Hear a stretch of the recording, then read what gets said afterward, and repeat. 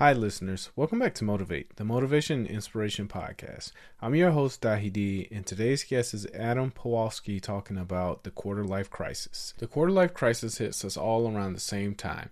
It hits when we start to think that our life is taking shape and that we're heading down a track that we might not be comfortable with. For most people, this is when you hit a certain age, like maybe around 25, 26, or 27, and you've accomplished certain things, but you really have this kind of view on life that everything is kind of stabilizing. For many of us, it's when we actually get out of college and we get that first job out of college and we start to get into the groove at work. Well, whenever it hits you or whenever you start feeling that way, the reality is that it's time for a change. It's time to start committing to your dreams. It means if you continue down the path, you're probably going to be unhappy. So you need to start taking those risks that you keep putting on the back burner. That's it for me today. Thank you all for listening. I hope this motivates you to set a date on pursuing your dreams. That's it for me. Enjoy the show. I did everything I was supposed to do. I got good grades in high school. I took AP classes. I went to a good college. I got a great job.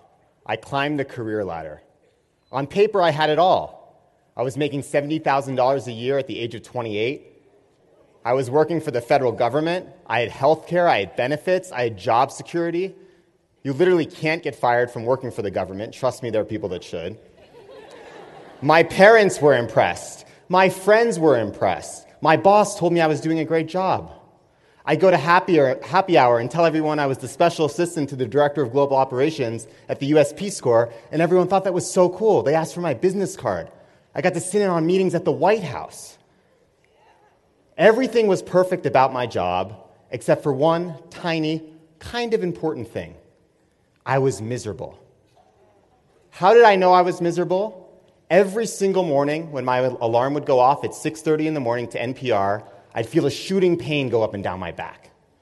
I felt this pain when I was getting out of bed, when I was brushing my teeth, when I was getting dressed and putting on my shirt and tie, when I was taking the bus down to work, when I scanned my ID badge in at the office, when I rode up the elevator to my desk, when I was sitting at my desk typing memos, when my boss would invite me for meetings and we'd talk about best practices, and when my boss would email me every single night on my BlackBerry at 10 p.m. The pain was so bad, I developed shingles on my side. Shingles is a nerve disease common among people over the age of 70, not 20-somethings. This was the pain of confusion. It was the pain of climbing this career ladder to success and realizing that I was nowhere. I was somewhere I didn't want to be. I was stuck in a quarter-life crisis. And I was spending a lot of time on Facebook, overdosing on FOMO, fear of missing out, comparing myself to what my friends were doing. So there was my friend going off to business school, and I was like, maybe I should get my MBA. And there was my friend going to teach at a charter school, and I was like, maybe I should go work at a charter school. And there was my friend opening a food truck, and I was like, maybe I should open a food truck, even though I'm an awful driver and a really bad cook. And so there was a buddy of mine, he'd already graduated from one of the top law schools in the country, got this amazing job at one of the top corporate firms, making well over six figures. And he's like, he's got it all figured out. And there he is traveling with his fiance, right? Traveling with his girlfriend in Peru, getting engaged at sunset in front of Machu Picchu. And I'm like, man, this guy's got it all figured out. He's got this amazing job. He's already going to get married. He's at Machu Picchu. I hate my job. I hate my life. I can't even get a date on OkCupid. My life is ruined. I'm a goner. And it was only when I met other young people going through the exact same thing I was that I was able to turn my quarter-life crisis into a breakthrough. So this talk's going to teach you a few lessons I learned on my journey that can help anyone that's stuck in a quarter-life crisis or help all of you avoid your quarter-life crisis and find meaningful work. So the first lesson I learned, find believers. Surround yourself with people that believe in the beauty of their dreams. Because I used to come home in D.C. every night to my roommate, Dan, and I'd be like, Dan, I hate my job. I don't want to do this anymore. I want to move across the country. I want to live in San Francisco. I've always wanted to live there. I want to start writing. I want to start being a creative. I want to start supporting social entrepreneurs. I want to start supporting young people that are going after their dreams. And Dan would look at me, stare, roll his eyes, take a swig of beer, say, Smiley, suck it up. Everyone hates their job. It's part of life. And I was like, man, that's kind of brutal. I was 28 at the time, which is old, but it's not that old. I didn't really want to spend the next 40 years of my life depressed. But you know what? The majority of the world thinks like Dan. 70% of Americans are disengaged at their jobs. 70%. 1/5 of those people are so disengaged, they're actively undermining their coworkers' work. They're literally getting paid to mess things up for the company that they work for. And this is a shame. It's a shame because millions of people wake up every day unfulfilled, depressed, not showing up fully for themselves, their families, their communities, or the world at large. So then I met Believers. I went to a leadership program that brings together 20-somethings that are interested in creating social change, that are interested in social entrepreneurship, that are interested in using business for good. The program was called Starting Block. And at Starting Block, I met Believers. I met people like Debbie. Debbie was starting Goldie Blocks, a toy company that teaches young girls engineering skills. I met people like Ted. Ted started MoneyThink, which is a nonprofit that teaches financial literacy and entrepreneurship to urban youth. I met people like Tom. Tom started Rising Tide Car Wash, a small business in South Florida with his father that employs people with autism. So I met these believers, and they're like, wait a second, Smiley. You want to leave D.C., you want to move to San Francisco, you want to start writing, you want to start supporting social entrepreneurs. You have to do that. The world needs you to do that. Because a crazy thing happens when you find believers. You find accountability. Now, normally in the real world, you tell someone you're going to quit your job, and they're like, yeah, dude, you said that like 6 months ago. Everyone's going to quit their job. Whatever, you're not going to do it. Right? You tell someone you're going to write a book, and they're like, everyone's writing a book. I'll believe it when I see it. You'll never do it. Not when you tell believers. Because when you tell believers, you have accountability. I told my buddy Evan that I was going to quit my job at Starting Block, and you know what he asked me? One simple question. When? When are you going to have the talk with your boss? And he texted me every single week after that program. Have you had the talk with your boss yet? Have you had the talk with your boss yet? Have you had the talk with your boss yet? Have you had the talk with your boss yet? I'd be in meetings with senior officials at the White House getting texts and calls from this guy. I was like, you got to stop calling me, man. You're going to get me arrested. But you know what? The only reason I did have that talk with my boss, the only reason I did quit my job, the only reason I did move across the country to a city I wanted to live in, the only reason I did write a book, the only reason I did start supporting social entrepreneurs, and the only reason I'm standing here right now is because people like Evan held me accountable. Because when you find believers, you find accountability. Thank you.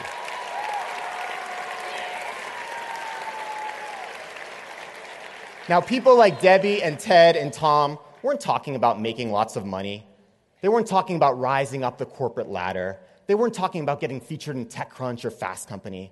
They were talking about making the world more innovative, compassionate, and sustainable.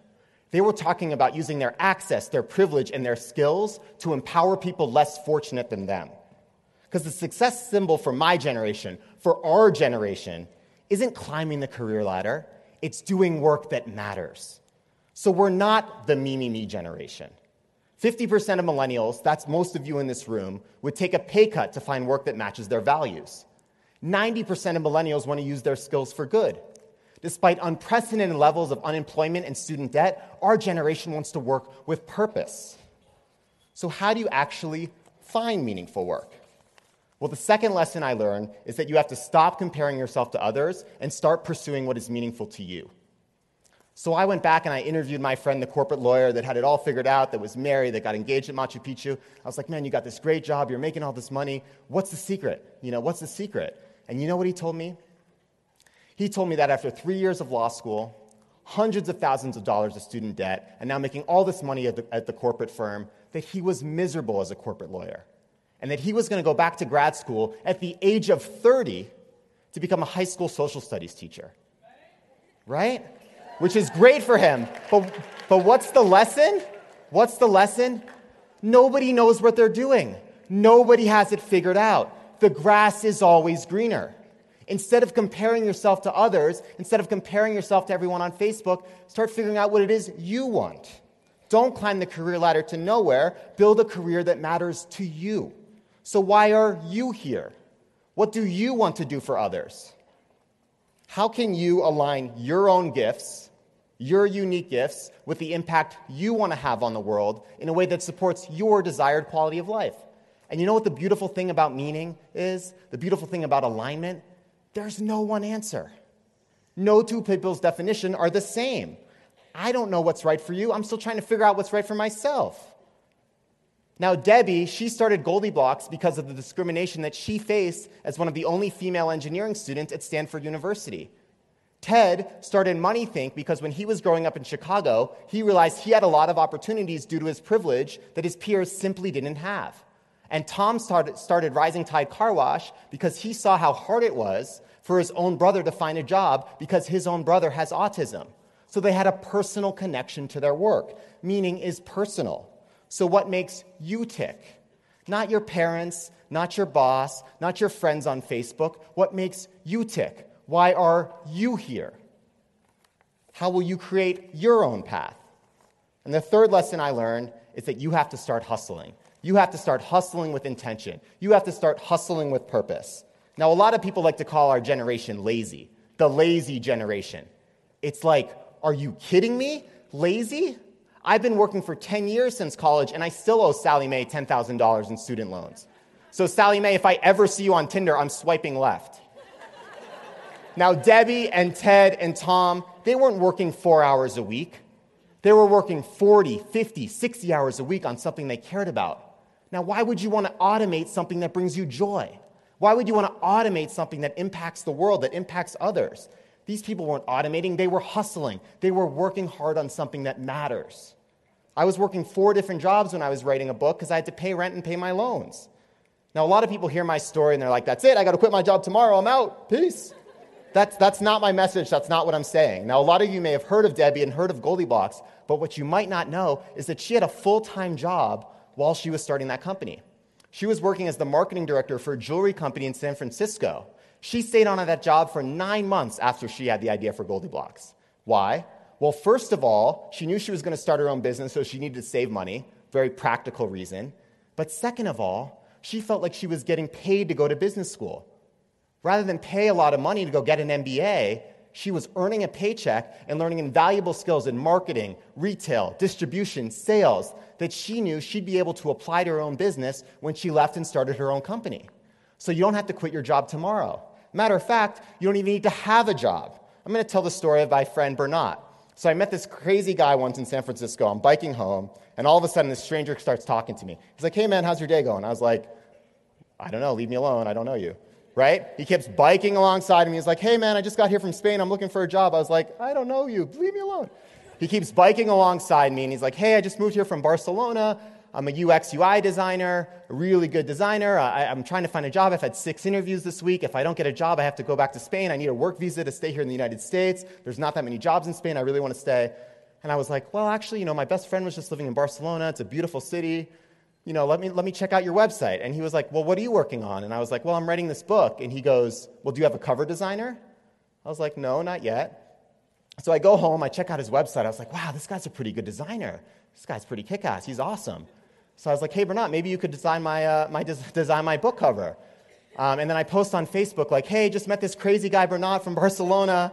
Does anyone need a designer? I know a lot of people in startups. Does anyone need a designer? Maybe Bernat can help you. About 5 minutes later, my friend Yi comments. He's like, actually, my friends are starting a startup in Palo Alto. I think there's like 3 of them. They don't really know what they're doing. They're figuring out. They could use a designer. So Bernat meets with this team. They hit it off. He gets hired as their lead designer. It's like a 4-person team. He's super excited. He texts me. He's like, Smiley, thank you. I got this job. And I was like, thank you, man. You made the ass. Right? So it goes by. He helps me design this book cover. And then about 6-7 months later, I get a text from Bernat. He's like, Smiley, I'm taking you out to dinner. Anywhere you want to go. I was like, awesome. I want to get taken out to dinner. Great. So we go out to dinner. I'm like, what's going on, man? What's up? Like, why are you taking me out to dinner? Like, I have some money. I'm a writer. I'm mostly broke, but we can split the check or something. And he goes, well, the company I started working for after I met you. I was like, yeah. They had just been acquired by Yahoo for $80 million. Right? And it's a small team. So Bernat had equity. It was like a 4 or 5-person team. He was one of the first people on the team. And he was thanking me, and I was like, you should thank yourself. You know why? Because Bernat made the ask. He talked to a random stranger on a bicycle in a city that he didn't live in a country that he's not even from. He made the ask. So do not let being a beginner limit your hustle. Take a risk. Sign up for the class. Volunteer. Go abroad. Work abroad. Launch the crowdfunding campaign. Thank you. Start the blog, build that website, make the ask.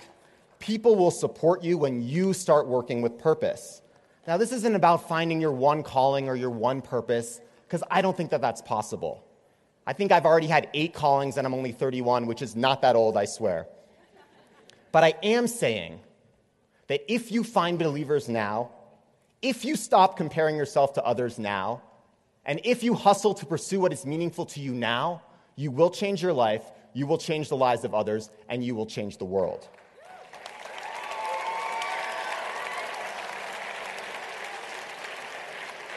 Now, people like Debbie and Ted and Tom changed my life. They're the only reason I'm standing here right now and not sitting at home on Facebook, depressed, worrying about what all my friends are doing, worrying about my friend, the corporate lawyer, that doesn't even want to be a corporate lawyer. Because when you pursue meaningful work, you inspire others to as well. You ensure that the workforce of the future will be spending its days empowering girls to become engineers, teaching financial literacy and entrepreneurship to urban youth, employing people with disabilities, and ensuring that every single person in this room and those not in this room reaches their full potential. So you can call us idealistic. You can certainly call me idealistic. I mean, my name is Smiley. But we are not the me generation. We are the purpose generation. And we will be engaged with our work because we have to. The challenges facing our generation are simply too serious to ignore. They're too serious to only worry about on the weekend or too serious to only worry about after 5 p.m. We can't be stuck in a high school crisis, a quarter-life crisis, a third-life crisis, or a midlife crisis. We can't climb the career ladder to nowhere. The stakes are too damn high. Thank you.